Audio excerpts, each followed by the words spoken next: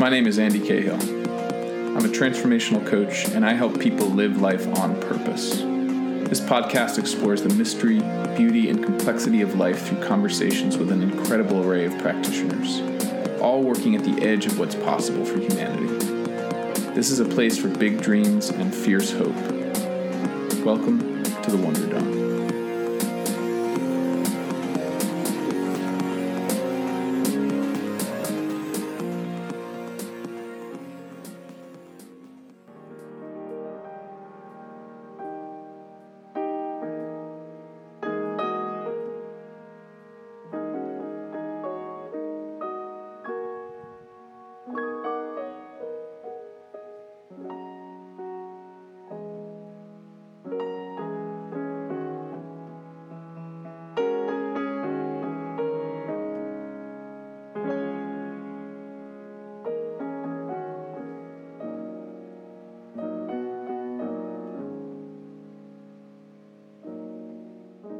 My guest today is Christos Vayenas, who you can hear playing the piano right now. Christos is a self-taught musician who has devoted his life to exploring the intersections of aesthetics, beauty, art, and personal development. He's the founder of the Autumn Salon, a place where music is seen as being more than a mere form of entertainment, a place where the arts are meant to serve a deeper purpose, to awaken and restore a sense of beauty, mystery, and depth of feeling to the presence of our lives. We cover so much of that territory in our conversation today. It's an incredibly rich exploration.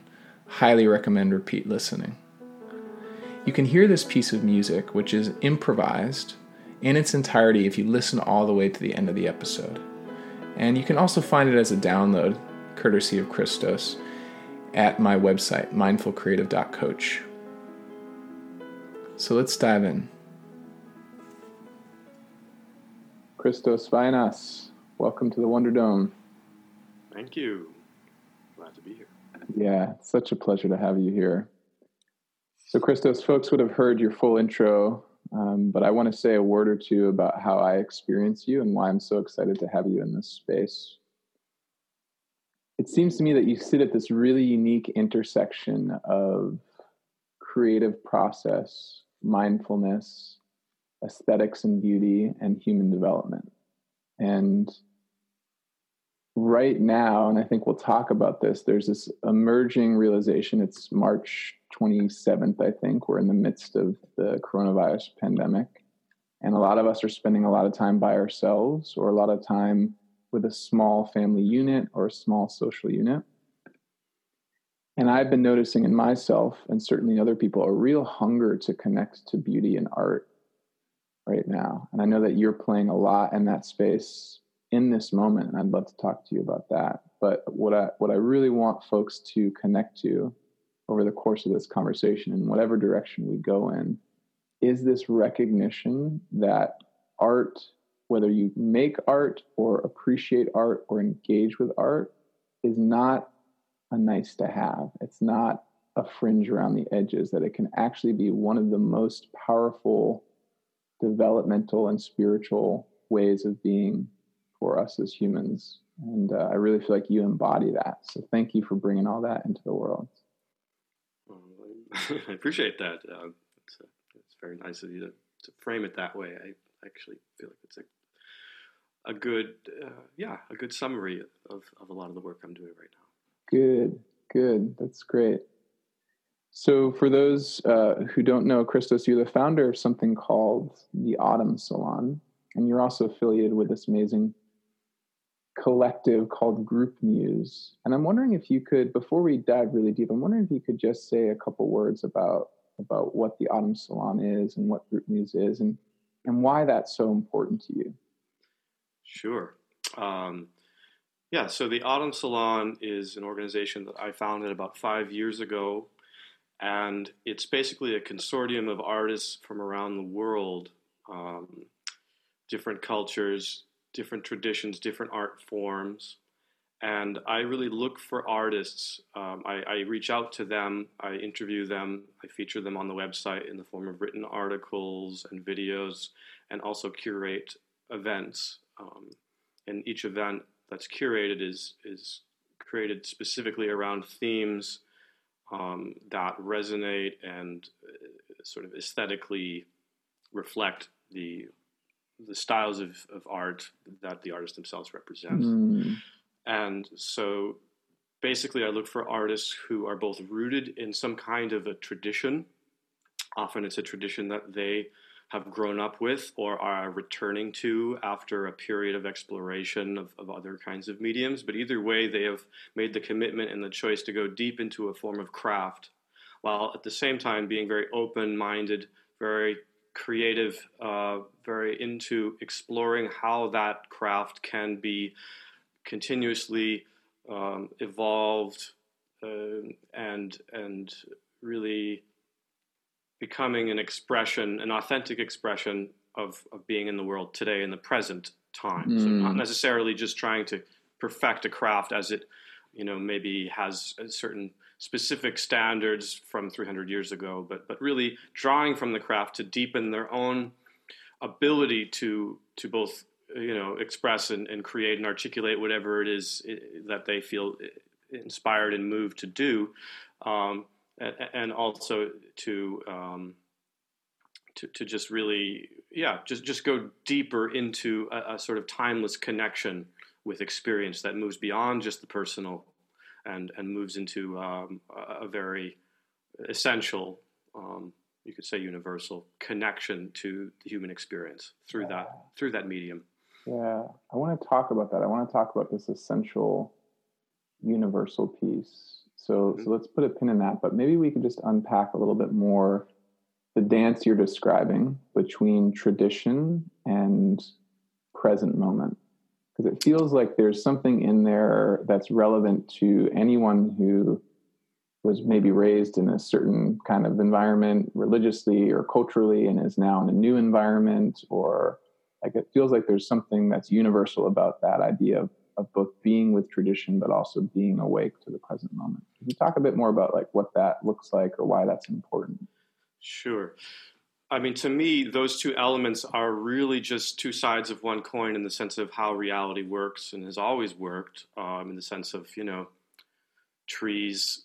Each tree is unique, but it also follows this deeper order of being a tree, going from an acorn to an oak, as they say. And to me, that's just a natural process, is that the universe builds upon itself, and it's constantly creative, it has novelty, but at the same time, you need that foundation of form. I mean, we wouldn't even be able to have this conversation if we didn't have that. Evolution wouldn't even be possible without both of those elements of both, form and then also creative emergence. You need both. And in art in particular, and also philosophical movements, I mean, we can get into the details of all of that. I don't think it's necessary, but if you just think in broad strokes, we obviously had the pre-modern time where tradition wasn't really questioned as much, and then we had the time of modernism where there was at least in the West and slowly over the world, a big rejection of tradition and individuation out from a lot of the structures and the dogmas of that. But even in my own experience with music, I often the modern approach, so to speak, which is it's kind of even a dated term. It's not very modern anymore to be modern, but it's something where you really are stepping into, stepping away from and kind of rejecting form and thinking that if you just have a creative emergence through your artistic process, you will find truth, some kind of genuine truth that is free from all of those restrictions. And, that can be true to an extent. But in my experience, if you really want to go deeper into timeless truth, not just personal truth of the moment, the passing moment, but we're talking about a deeper kind of moment here. We're talking about the eternal moment. We're talking about a moment that you feel directly connected to being, the feeling of being itself. In order to stay in contact with that feeling, I find that you inevitably start to access forms, archetypal forms or what have you, that are very much connected to tradition. And in that sense, tradition becomes a vehicle to express that feeling of being in the present and it will always evolve too. Again, just like nature does. I mean, you don't have to worry about it evolving. Yeah. All you have to do is just stay true to yourself, and then it will naturally evolve. And then there is no conflict anymore between those two elements. I only mention it that way because I think that, at least for the 20th century, there was a tremendous conflict between those two principles. So today, I feel like it's much more about integrating those than it is about trying to isolate them and rebel against structure and overemphasize creative form and creative novelty. And so, to me, again, I look for artists who seem to have integrated and reconciled these consciously or unconsciously in their own lives and in their own crafts, because to me that's the most authentic, wholesome, profound expression of culture that I have come across is when there is no longer a division between those two elements, but they are working together and reintegrated, but in a new way that does shed a lot of the cultural and political and philosophical baggage that was accumulated over hundreds, if not thousands, of years of human history. But getting down into the essence of what that process actually is. Yeah. And I could go deeper into that, but maybe we could wait for that one. Yeah, there's a lot in there. I want to see if we can unpack some of this. And this is one of the gifts of being with someone like you who's really spent a lot of time working. Like I almost just have this image of you like at a cauldron, just like you're just working with all of these ingredients to make something beautiful. And some of the ingredients I'm hearing in there are spaces where people can encounter what you referred to as timelessness or as the eternal moment or as a sense of being, like just really feeling alive and feeling present. That sounds like one ingredient. Is that right? Yeah, for sure. I mean, in cultural spaces, in culture itself, to me, the inspiration or the motivation is to bring that feeling of wholeness, of beingness that often people are drawn to meditation, they're drawn to yoga, they're drawn to looking to these more contemplative, so-called contemplative traditions, and I have some experience with those traditions and practicing them.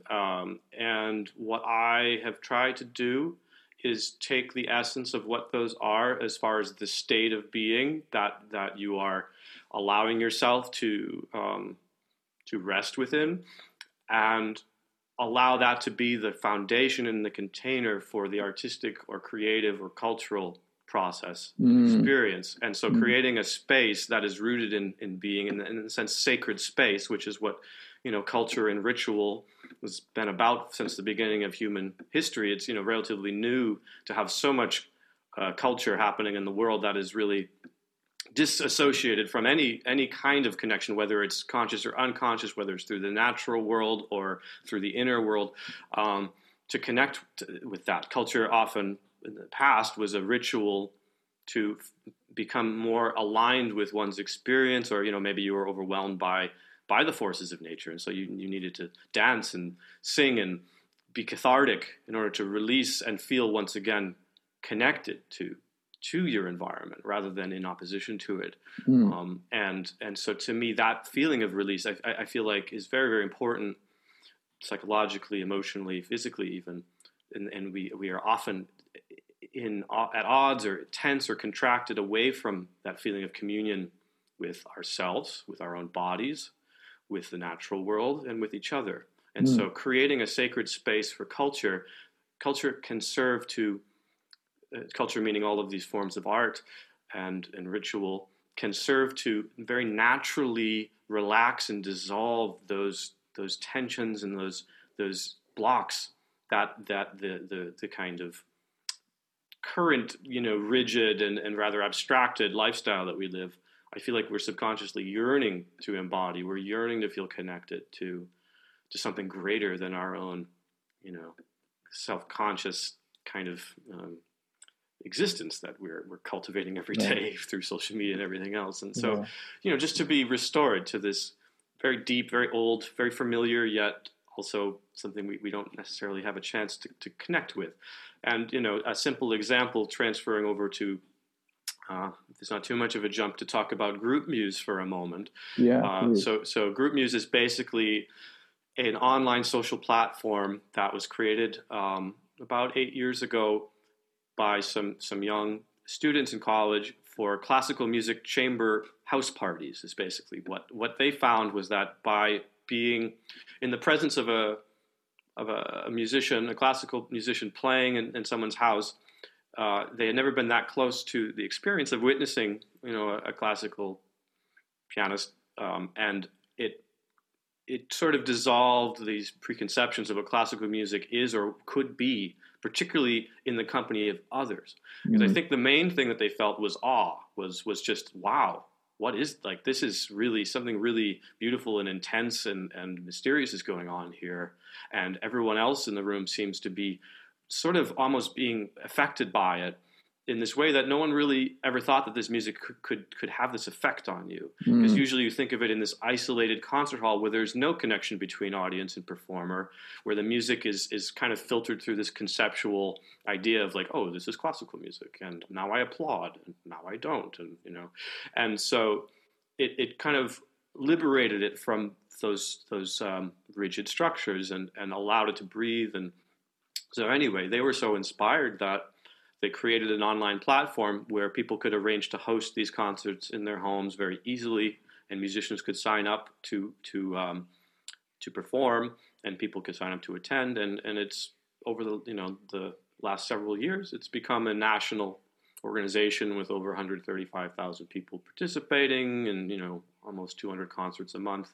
So it's very active. And the point that I'm tying this into is that, to me, when they started, I don't think they were very conscious of what they were actually being fully motivated by, which, classical music was the vehicle. That is the vehicle in this case. It's the ritual. But it's the sacred space that they were able to share together, particularly as young people in college at this time, to have that kind of depth of meaning, of felt shared meaning, is something that is not necessarily common, I would say, in any age, but particularly that time, to have that inspiration. I mean, these were people going, hanging out in Boston and in the Northeastern, which is known as kind of a party college. Yes. Yeah. And so, you're having people hanging out in little studio apartments with a cello and beer, and it's just such an interesting convergence of culture. So to me, my inspiration with Autumn Salon and being involved with group music is to create these kinds of experiences in the culture that is currently existing, rather than creating some thing apart, some retreat center in some beautiful, pristine environment. It's about creating these experiences in the world that's already happening in a very natural way through a cultural medium that is not too, I don't use the word exotic, because I work with music from all over the world as well. But it's something that's very human. It's very natural. It's very much present already. Yeah. It's very much pointing out our humanness. It's not pointing out some otherworldly mystery, although you certainly might find that in the experience. But it's something that you and I could just go do at any time, and it could be very much integrated into your daily life, because that's what culture is. Culture is daily life. We've just sort of been separated from it in certain ways, or it's been commoditized and put on shelves and packaged and sanitized. So to me, group music is a great example of how this experience of sacredness or of ritual, of gratitude, of depth of feeling, all of these things can be experienced very naturally and very unselfconsciously and in a very just naturally genuine way. Like you can't really fake, a craft. You can't sit down at the cello and fake the cello. It's pretty clear if you spent the time and putting the time to develop a Mm-hmm. relationship to the instrument, to work through whatever personal challenges you have to stay with that process, to also do your own exploration into what is the best way for me to play this instrument, what kind of music feels most real to me. All of that is transmitted through the performance, and your state of being is transmitted through the performance as well. And so to me, it's a very powerful way to bring together what a lot of people, as you were mentioning with human development or whatever, but a lot of these states of being and practices and things that we're cultivating, to me, this grounds them in something that is very embodied, direct, accessible, speaking a language that's very fundamental, in that sense, universal. It's just emotions, emotions, sensations, visions, dreams, stories. It's about storytelling. Mm. And so to hold that space in that container of being, or whatever you want to call it, allows for me a way for people to come into a sense of harmony, in resonance with that feeling of being through culture and community and art and craft and all of that. It's beautiful. Gosh, so I almost feel like there's a master class with each one of these inputs here, where we could really sort of start to break some stuff down. But for folks who are listening, I want to just draw out a few points. One, the recognition that we sometimes get attached so much to tradition that we lose connection to the heart. And so what I hear you saying around classical music is that it doesn't have to be this thing that we think it is just because that's the way we experience it now. As big, grand concert halls, you're far away from the performer. It feels very formal. It feels very almost aristocratic. And you're describing a version where the thing that changes isn't the music. The music is, in fact, the music, but the context changes. And in changing that context, you're creating a space for people to take off some of the metaphorical and literal formal wear and step into a much more intimate place where the audience is just as important as the performer. That's right. And that there's actually a relationship between not only the performer and her craft, but also the performance and the people listening to and witnessing the performance. That's right. I mean, the term chamber music, if we're sticking to classical music at the moment, it was a part of the home in England, the chamber that you would go to retire, to step away from the social, pressures, to go to connect for that space.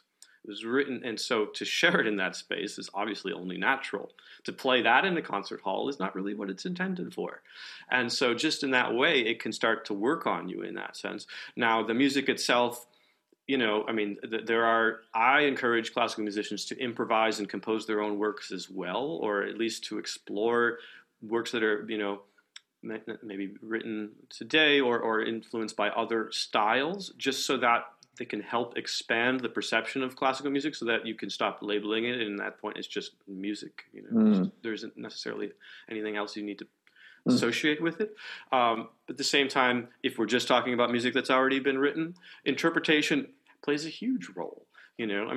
Take something like Mozart or something from the classical era, which to my taste, it's not necessarily what I'm drawn to immediately. In the sense of I resonate a little more with romantic music, or something that has maybe a little more indulgent in emotional states. But you can play, a classical piece, and one musician can play it, and you're like, okay, that's nice. Another can play it, and all of a sudden you're drawn into it. There's a magnetism that just draws you in, and all of a sudden you don't even know what it is anymore. And to me, that's when you're in the presence of a great artist, a great interpreter, when they can kind of create this magic out of this seeming, this piece that in someone else's hands might not have come alive like that. And so that's, working with artists, encouraging them, because I mean, what you're really feeling is the interior, the inner world. That person has a very rich inner world that is like a good actor, right? Where you really can feel that they're sharing something with you that has a very deep interior dimension. Yeah. It's not just the surface forms that you see, or the notes on the page, or the words in the script. They're bringing a whole life to it. And to me, it's that inner world that is transmitted, in this case through sound, that can resonate and stimulate and awaken all sorts of things in listeners, in their imagination. And everyone can have their own very unique experiences. Just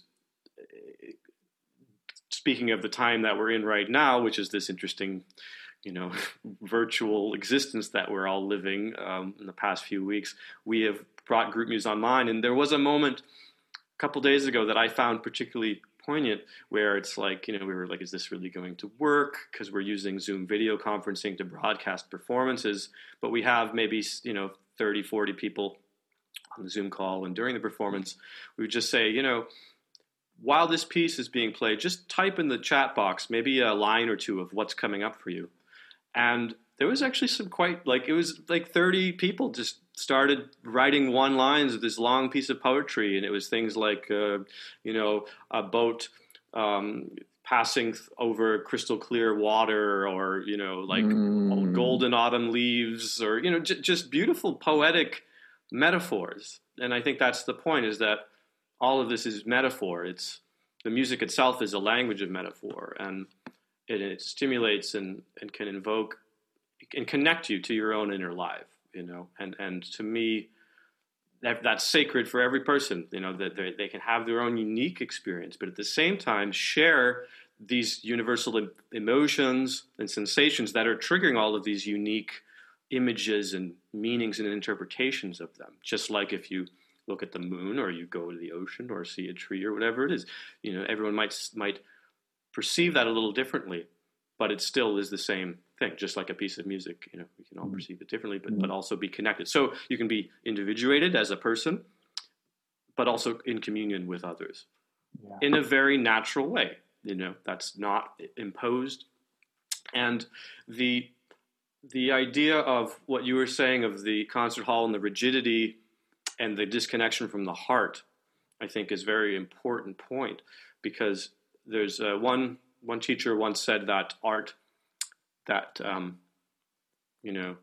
rooted in this kind of we call it spiritual intent, but basically what we're talking about, or I'm trying to point to, is it requires the absence of aggression, because aggression, meaning forcing. Trying to prove something through your art. So there's a kind of insecurity or lack of trust in oneself, or in one's craft, or in others, accepting them. So you get, I think, in classical music, a lot of self-aggression, because it's there's someone always standing over your shoulder, gonna criticize you if you make a mistake, God forbid, And so that all translates into, I'm going to have to prove how great I am, or that there's like this just tension and nervousness and fear and anxiety, and really a supreme lack of trust in the art, or even maybe not allowing the art to serve a deeper purpose than that kind of insulated inner monologue. Meaning, like when you play for a child, or just anyone really, like, it's more about sharing your art and the joy of your art, and why you do it, why you love it, sharing your love, sharing your heart, right? But if all these other things, these weird institutional pressures and criticisms are going on, it can really affect that, and I think it can traumatize you quite severely, especially in these more institutionalized art forms. And so it's very sad, because I think you're disconnected from the very thing you love, unless you were just like forced to do it from age 5 and have never even questioned why you do it, which is a whole other story. But anyway, playing a group music, I think, has been quite healing for a lot of young musicians, because they realize, wow, so I can just play what I like right now, and like I can talk about it and interact with people, and people like I'm like the celebrity here, like everyone loves me, you know. So it just creates a very different context. And to me, that's again, it's about dissolving these preconceived ideas of the beautiful things we have. I mean, you know, a lot of people who get interested in spirituality, the first thing they often do is start looking into Eastern traditions, which is great and super important. But I think what a lot of people overlook is the incredible, profoundly beautiful forms of art and crafts and things that have happened in whatever the European / Western world traditions, meaning that they're just as profound in different ways. And to me, all of this is about integration. You know, it's not about one or the other, but it's about realizing that working with your senses, cultivating your senses through the arts allows you to access that deeper sense of meaning that I think a lot of us are looking for in whatever ways we come across it. I'm struck by thank you for that. And I'm struck by what seems to me to be a heightened example of what you talked about earlier, the way in which we're all longing for harmony and connection, while at the same time longing for individuation to be unique. And right now that's being underlined with the demand on many of us to be physically distant from each other, while at the same time moving towards technology that often we engage with in a superficial way. Now it's like, how can we engage in a really deep way? And so Group Muse is playing with that, which is awesome. But what I hear you calling us to, through art, through music, through meditation, through whatever practice or tradition serves you or serves your collective, is a call towards integration, to be both a beautiful, diverse individual human and a being in the present moment who's connected to other beings, and kind of the paradox that those both can be true at the same time, as opposed to having to either choose pure individuality, you're original, you're different from everyone, you reject authority, you reject tradition, or pure conformity, which is I will only play my art within these boundaries and these parameters, and if I don't meet those parameters, then I'm not an artist. Mm-hmm. And I wonder if we could zoom out and play with that paradox, because I know you also are deeply steeped in spiritual practices. You actually have spent a lot of time with what you refer to as those Eastern traditions, as well as the music and art that you've talked about. I guess the question I want to ask is, for someone who's sitting here, and like you and I are enthusiasts, and you are a professional musician as well, and so a lot of ways we can move very fluidly in this topic. But let's say I'm just coming to my first Group Muse, or to my first Autumn Salon event, or I'm sitting down for my first meditation class, and there's a part of me that's really resistant to this. Like, what is this hippy dippy stuff, or what is this kind of flowery stuff? Like, this doesn't feel comfortable to me. And then yet I have an experience. I'm like, whoa, that was different. Talk to that person. Like, why does it matter that I enter a sacred space? Or why does it matter that I lean into that paradox of both being myself, but also being connected to others? What might that do for us as a society or as people? Yeah, that's a big question. Yes. Yeah, I mean, I think paradox is a great word to use, and it's somewhat of a separate topic that we could maybe touch on after, but it's this idea, well, not even idea, but this experience or reality of becoming conscious of the limitations of trying to just latch onto one thing and just keep repeating that thing is really a way of functioning, right? It's a linear way of processing our experience. Some people might call it left brain versus right brain, so on and so forth. Linear versus holistic. You know, we just lived in a time where I think a lot of people were very conditioned to they were given the impression that if you just do this one thing, or you just do the right stuff, you know, you get good grades, you do this, you get the job, and you can have it. You know, all of that kind of 20th century model, it's not really real anymore. And so, you know, now a lot of people and businesses say in order to thrive and survive, you need to be more creative. You need to be thinking more holistically, more about, integration, all of that. But just from a basic human level, Yeah. What are these experiences? What's important about this? What's important about art? What's important about culture? What's important about having the opportunity to come into contact with this kind of experience?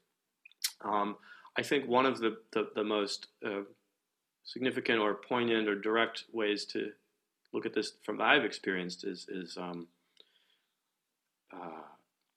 working with people who've gone through addiction, and working and offering meditation in an addiction recovery center, where these are people who have really gone through a very difficult process that has stripped them of their social status, or they can't fake it anymore. They're very vulnerable, and you can.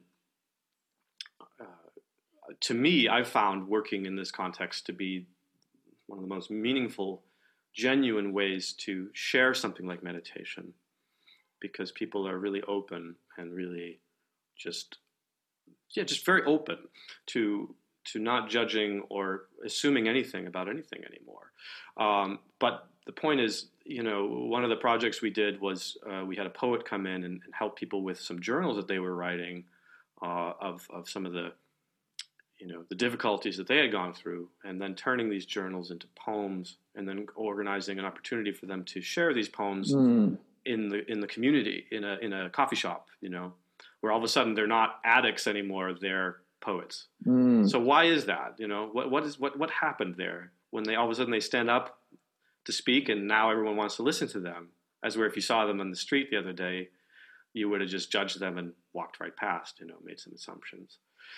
And to me, it's this storytelling mode. Someone starts talking in the story, and all of a sudden we sit down and want to listen. And so there's something going on inside us as human beings that seems to be, it's hardwired into us to want to share our stories, our lives with each other in a genuine way, where we're showing up, where you're not just sharing the outside and the functional roles of, here I am, I didn't work here, where do you work? Oh, cool, how are you? Good, I'm good, yay. Let's go get a drink. As where on a deeper level, like there's this entire inner world. How often does it come out? How often do we get to see that in another? How often are we judging people on that versus on the surface structures that we're analyzing all the time, and we do in our day-to-day jobs and everything else. And so to me, the reemergence of the interior, or the ability to share culturally our inner experience, is just half of reality. It's half of our lived experience. And so to awaken that in whatever way, in an environment where you can start to connect with that, to me, that's some of the most meaningful work you can do, you can share. I mean, like some of these people, I remember one particular guy who was in his 60s who we did a kind of somatic meditation with, and afterwards he said, wow, I feel like I might have a purpose. Wow. Like he actually, because he started to awaken to his emotions and his felt sense of himself, where he realized it had been who knows how long since he didn't feel like he was allowed to connect with that part of himself. Yeah. And if you can't connect with that part of yourself, then you don't have a sense of meaning. And if you don't have a sense of meaning, you don't have a sense of purpose. Now, we have been looking to structures to provide us with that purpose of, who are you? Well, I'm this so-and-so. I've achieved this. Well, good job. Great. Now, when we're living through a particular time when all those structures are breaking down, or at least severely being challenged, it's very interesting, because I think people more now than ever want to connect with, ironically, or not even ironically enough, but interestingly enough, it's those inner worlds that are most stable. Yeah. It's culture, it's art. In times of difficulty, spirituality, culture, art, the inner world, that's what gets us through things. That's what gives us strength, when the forms crumble. It's the same thing with like we were talking about with craft and this inner fire of creativity. You can have all the tools to build something, or it's technical facility. If you don't have an inner world, if you're not a good interpreter or a good actor, you can't transmit that. So what we're talking about is connecting to that magic that comes through in that inner experience, and finding ways to share that with each other where we feel like it's safe. Because a lot of times the judgments come because it's been rammed into us since a very young age that maybe it's not safe to do that. Yeah. It's not safe to be emotional. It's not safe to share, to be vulnerable. Like there was one of the group muses, I remember there was a girl who had her eyes closed, and she was very much in this moment that, and then she opened her eyes and started looking around going, oh my God, like I felt so vulnerable. I felt so awkward all of a sudden because I realized I was making myself so vulnerable around everyone. Obviously no one noticed or minded, obviously, but it just shows that, isn't that interesting that we live in a culture where to be vulnerable is like dangerous, Yeah. And obviously there's reasons for that, like there are dangerous things out there, but this is, I think, more pointing to a disconnect and an atrophied faculty within us, which is nourishing our inner world. Yeah. And so, it's kind of a long-winded answer, but I guess it's about, it's about meaning and about connecting to your own, becoming rooted more in yourself, coming more into possession of who you are, and then feeling comfortable sharing that with others. Not in any kind of forced way, but in just a very natural way. We're just showing up. Yeah. There, many people listening will be familiar with Brene Brown, who's a psychologist and talks a lot about vulnerability. Mm-hmm. But she shares the perspective that actually, it's not like we choose to, I'm going to be vulnerable with you right now. It's actually we are all always vulnerable. We can't predict the future. We can't control what's going to happen to any of us beyond how we decide how to show up in a given moment. So she's inviting people in to recognize that vulnerability, that mortality, that's just part of being human. And what I hear, a lovely invitation in what you're sharing, is the more we connect to that, the more we actually open up to what we're capable of as human beings. So like right now, maybe I'm afraid about losing a job or where I'm going to get my next paycheck. And I've attached security and stability to that paycheck, which it is on some level. I don't want to trivialize that. But what I hear you saying is that on a fundamental level, the real security and stability is inside of you. And art can be a kind of key that turns that possibility on for a person, regardless of their background. Mm-hmm. That by just sharing what's inside of themselves or hearing someone else share what's inside of themselves can open access that we've spent a lot of time culturally and socially repressing. Yeah. Is that right? Yeah. I mean, there was a talk that Krishnamurti, the known 20th century sort of, just call him an existentialist mystic or something like that. He was giving a talk to children at a school in India, young kids, 7 to 12, something like that. And he was trying to explain this point to them. And he just said, it's like we all have talents, hidden talents or talents. You might be a great violinist or a great, horticulturist or, whatever it is. We all might see something, maybe you hear an instrument or you see someone dance and all of a sudden something lights up in you where you go, that's me. I want to do that. That feels like something that I can do, or that feels like something I'm here to do. Mm. And, those messages, I think, particularly in children, can come in loud and clear. And then over time, we more and more listen to what we should do or need to do and less to what we are meant to do. And so obviously, as we're saying, it's very, very important to have a balance of living within the society. But interestingly, we're experiencing, slowly but surely a shift in values where more and more people are very interested in, I was at MIT doing a panel discussion called The Meaning of Life.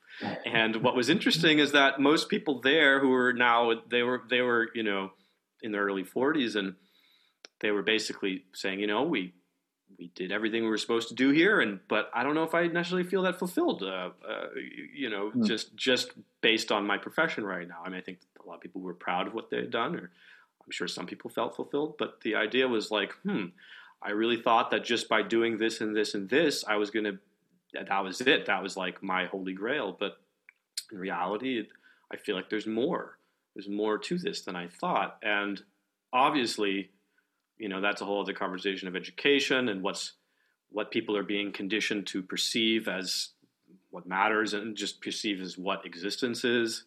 I mean, anyone who feels compelled to look outside of that structure, again, often looks into Eastern things or other things, starts wondering what consciousness is and exploring that. And that's a whole other world, which ultimately is like, what is self? What is being? Yeah. But to me, bringing it again down to a more intuitive or direct understanding is just that simple feeling of feeling connected to oneself, and in harmony or resonating with, on the personal level, and in the interpersonal level, and also in that which is greater than your perceived experience of self, of conscious self, like this deeper feeling of whatever word you want to use for that, But to me, yeah, I mean, I think as humans, we're just learning how to, that's like that paradox of be all of these at once. And different cultures have obviously focused in on certain aspects of that. But I think there's a very interesting challenge and process we need to go through as human beings right now.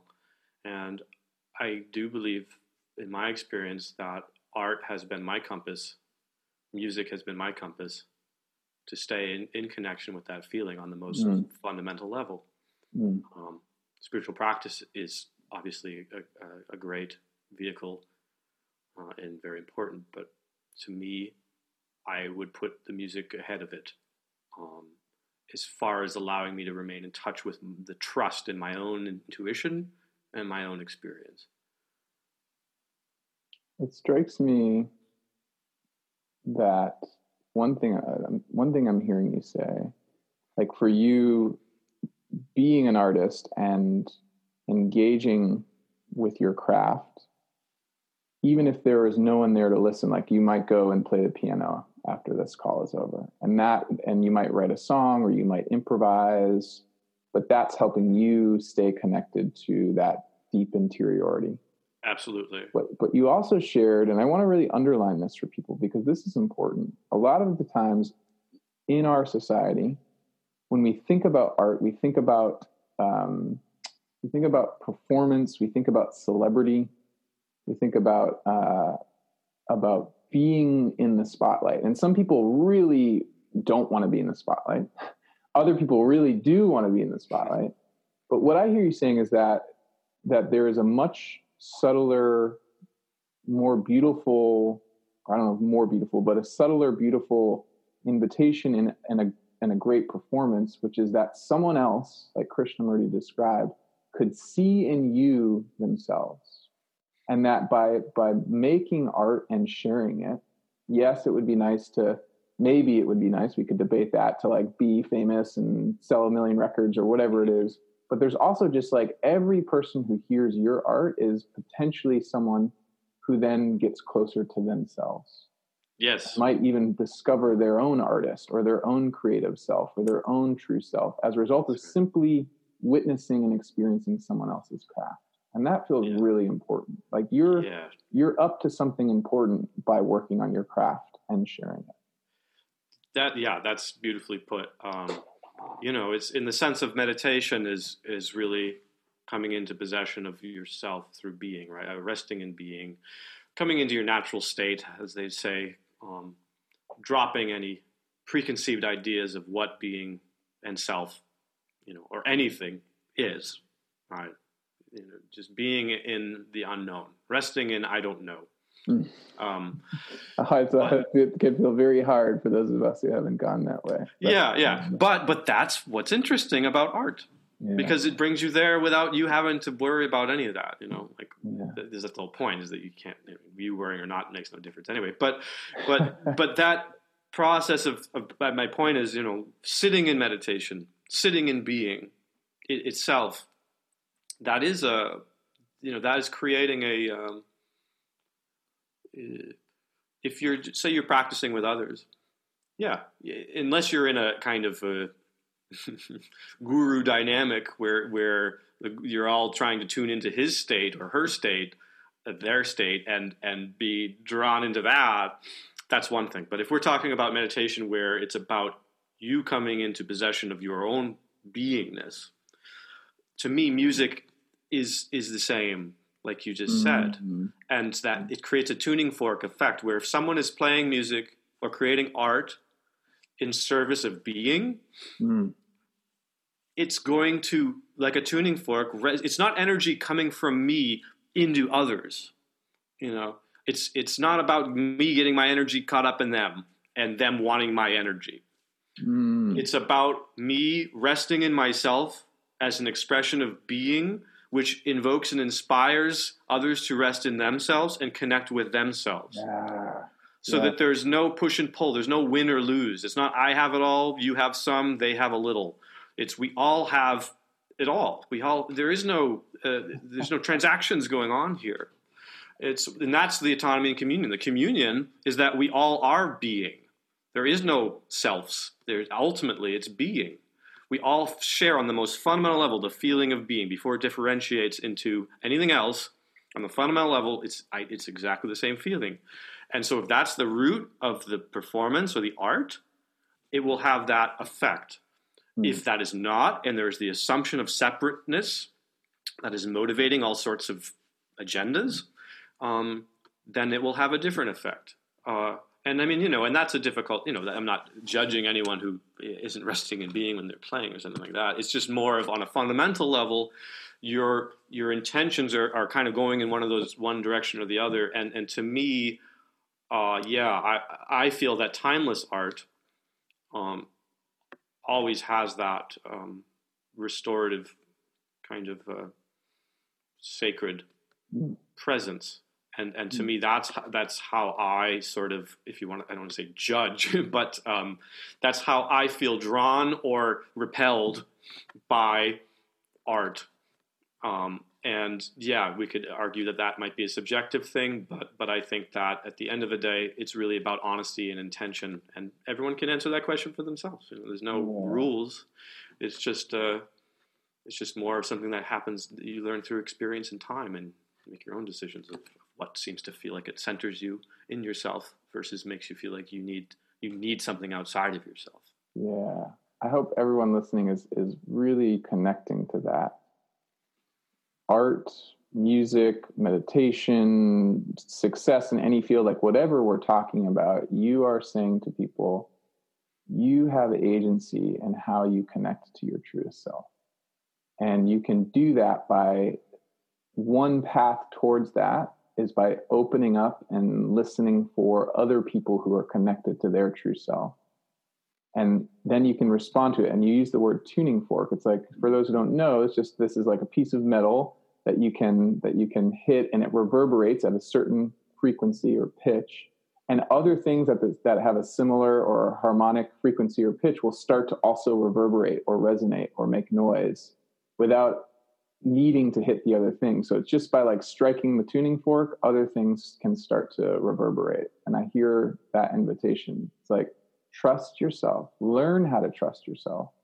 Go into that process of learning how to trust yourself, because the more you do that, the more freedom and creativity you'll have in any given moment, even if you're not a quote unquote artist or a quote unquote musician. It's just like the craft of being a human being and engaging. That's right. And that's what, they would say a good teacher, whether it's a spiritual teacher or a artistic teacher, ultimately is pointing the student back to themselves. They're constantly pointing them back rather than drawing them into like that you need me. Mm-hmm. It's about, so if you're a great teacher of music, you're always, maybe you're a great musician, maybe you're larger than life, but you're more interested in, okay, well, who's my student? What's their connection to themselves, and how can I help encourage that through my knowledge and experience? How can I make their fire grow just by inspiring them? It's that inspiration. But they're gonna, maybe they'll go a different path than me. It's okay, but obviously that's a rare teacher. There's all sorts of other dynamics usually going on. But the same with with meditation or whatever. It's to not do that is to deny the truth of what we all are, I feel. Meaning that we all have, we all, if we all are connected to being, which we are, I mean, we are being. So, you can use fancy words for it. You can say consciousness, whatever. But to me, often, even if you're getting into that whole consciousness conversation, to me, that's half of the story. The other half is the embodiment, is embodying that resonance or feeling of being. And that's what leads into harmony. That's what leads into art, aesthetics, all of these things of how do I work with my life, with the world around me, the energies and emotions around me, in a way that harmonizes with that feeling of being so that it's an expression of it, rather than something that is distorted and in opposition to it. Because that's when you get into the kind of disassociative process of spirituality. That's where, using the consciousness kind of thing it's apart from the world. I'm kind of resting in my spiritual state of being apart from the world. To me, working with the arts in a way that allows the consciousness to that sense of awareness to be one with one's experience. That to me is that's sort of the spiritual foundation of the artistic process. It's there's words like tantra. We talk about in Eastern traditions of working with the energies of your experience. It's alchemy in the West. That's art. What is music other than vibrations of sound of different frequencies that have different psychophysical effects, on each other and on ourselves? That's to be able to perceive it on that level it's no different to me than spiritual practice. Yeah, beautiful. So let's say, particularly right now, I think there's a general recommendation, but maybe even a more specific recommendation. If you were to talk to someone who's like, okay, Christos, I'm into what you're saying.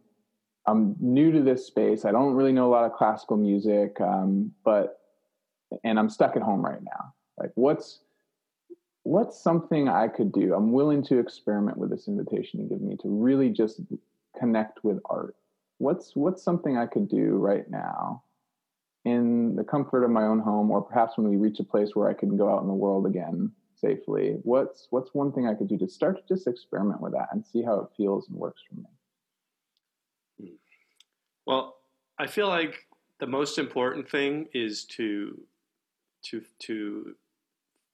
explore, going back to that question of hidden talents, or every person has a talent. There's all sorts of techniques and formulas and books and personalities and who are going to give you that impression of, I've got it. You're looking for it. I got it. Follow me, and that's fine. But I think that it's about, just like in the spiritual process, where ultimately they say it's just more of a remembering of what you are than it is adding anything. It's actually taking away a lot of the preconceived notions of what is happening here until you connect with the essence of what is.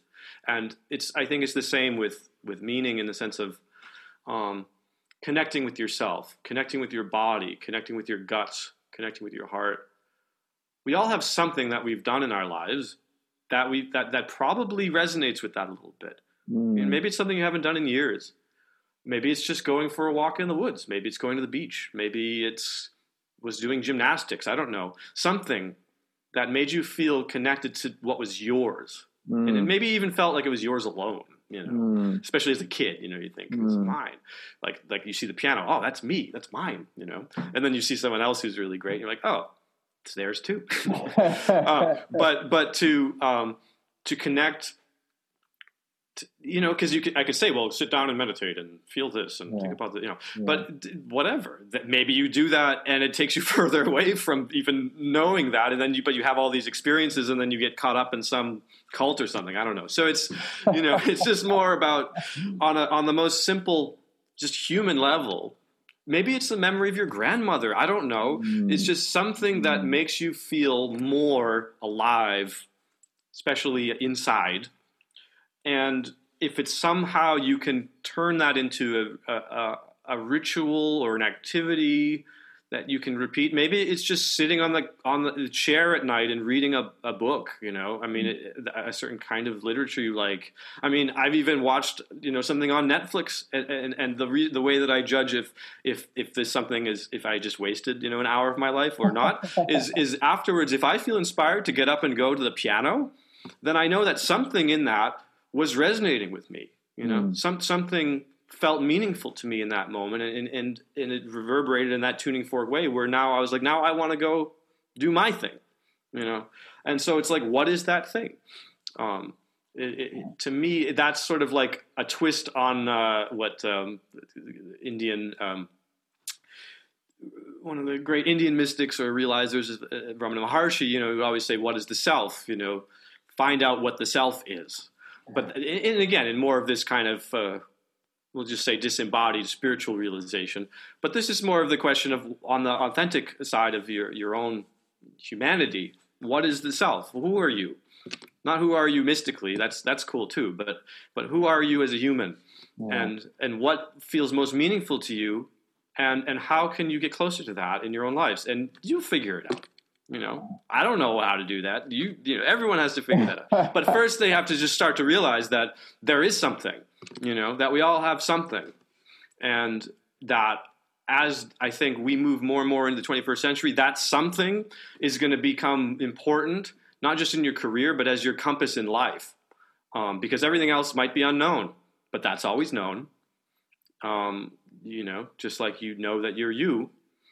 You've never not known that you are you. So you've also never not known that maybe there's this moment of recollection or recognition, but to develop that connection, because that's the connection to your own heart. That is the connection. Yeah.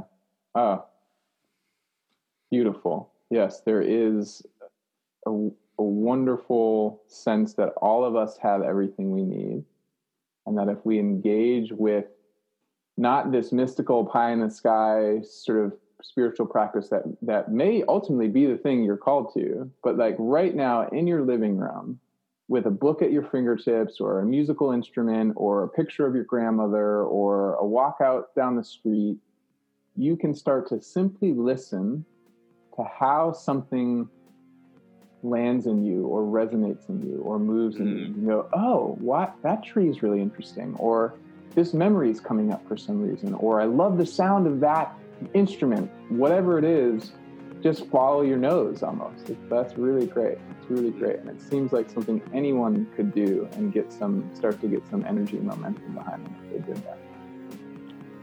Right. Yeah. Great. So I feel like we have 10 more conversations we could have here. I could go back and listen to this whole conversation and probably get a lot of resonances. This feels like it's worth repeating. And then I would want to pull on another thread, but it feels like we've landed a really nice place in this moment in time. So Christos, I want to say thank you so much for coming on the Wonder Dome and for sharing your art. So we'll have all places that people can come and like check you out in terms of just hearing you as an artist, because I want people to hear that. And I think we'll even have a piece of music that we can share that we'll include in the episode that people can listen to, but also for sharing your perspective on us as individuals who can be in communion and connection with each other. That you don't have to be a master artist or a famous celebrity or a mystic healer to be alive and to be connected to these ideas. Yeah. Thank you so much. Yeah, I would say it's our birthright. Yeah. It's our birthright to be able to feel connected. So I wish you all the best. I'm excited for future conversations, and thank you for taking this time. And here's hoping that everyone connects to their birthright in the days and weeks. Thank you so much. It's been a true pleasure. Take care. Thanks for tuning in to the Wonder Dome. This podcast was produced by me, Andy Cahill, with support from John Nolan at Middle Mountain Studios. The theme song was written and performed by Todd Marston. You can find the Wonder Dome wherever pods are casted. If you're interested in learning more about my coaching work, or if you'd like to get plugged into exclusive offers and community happenings, sign up for my newsletter in the link below. In the meantime, I'm wishing you a life of purpose, power, and presence. We need you now, more than ever.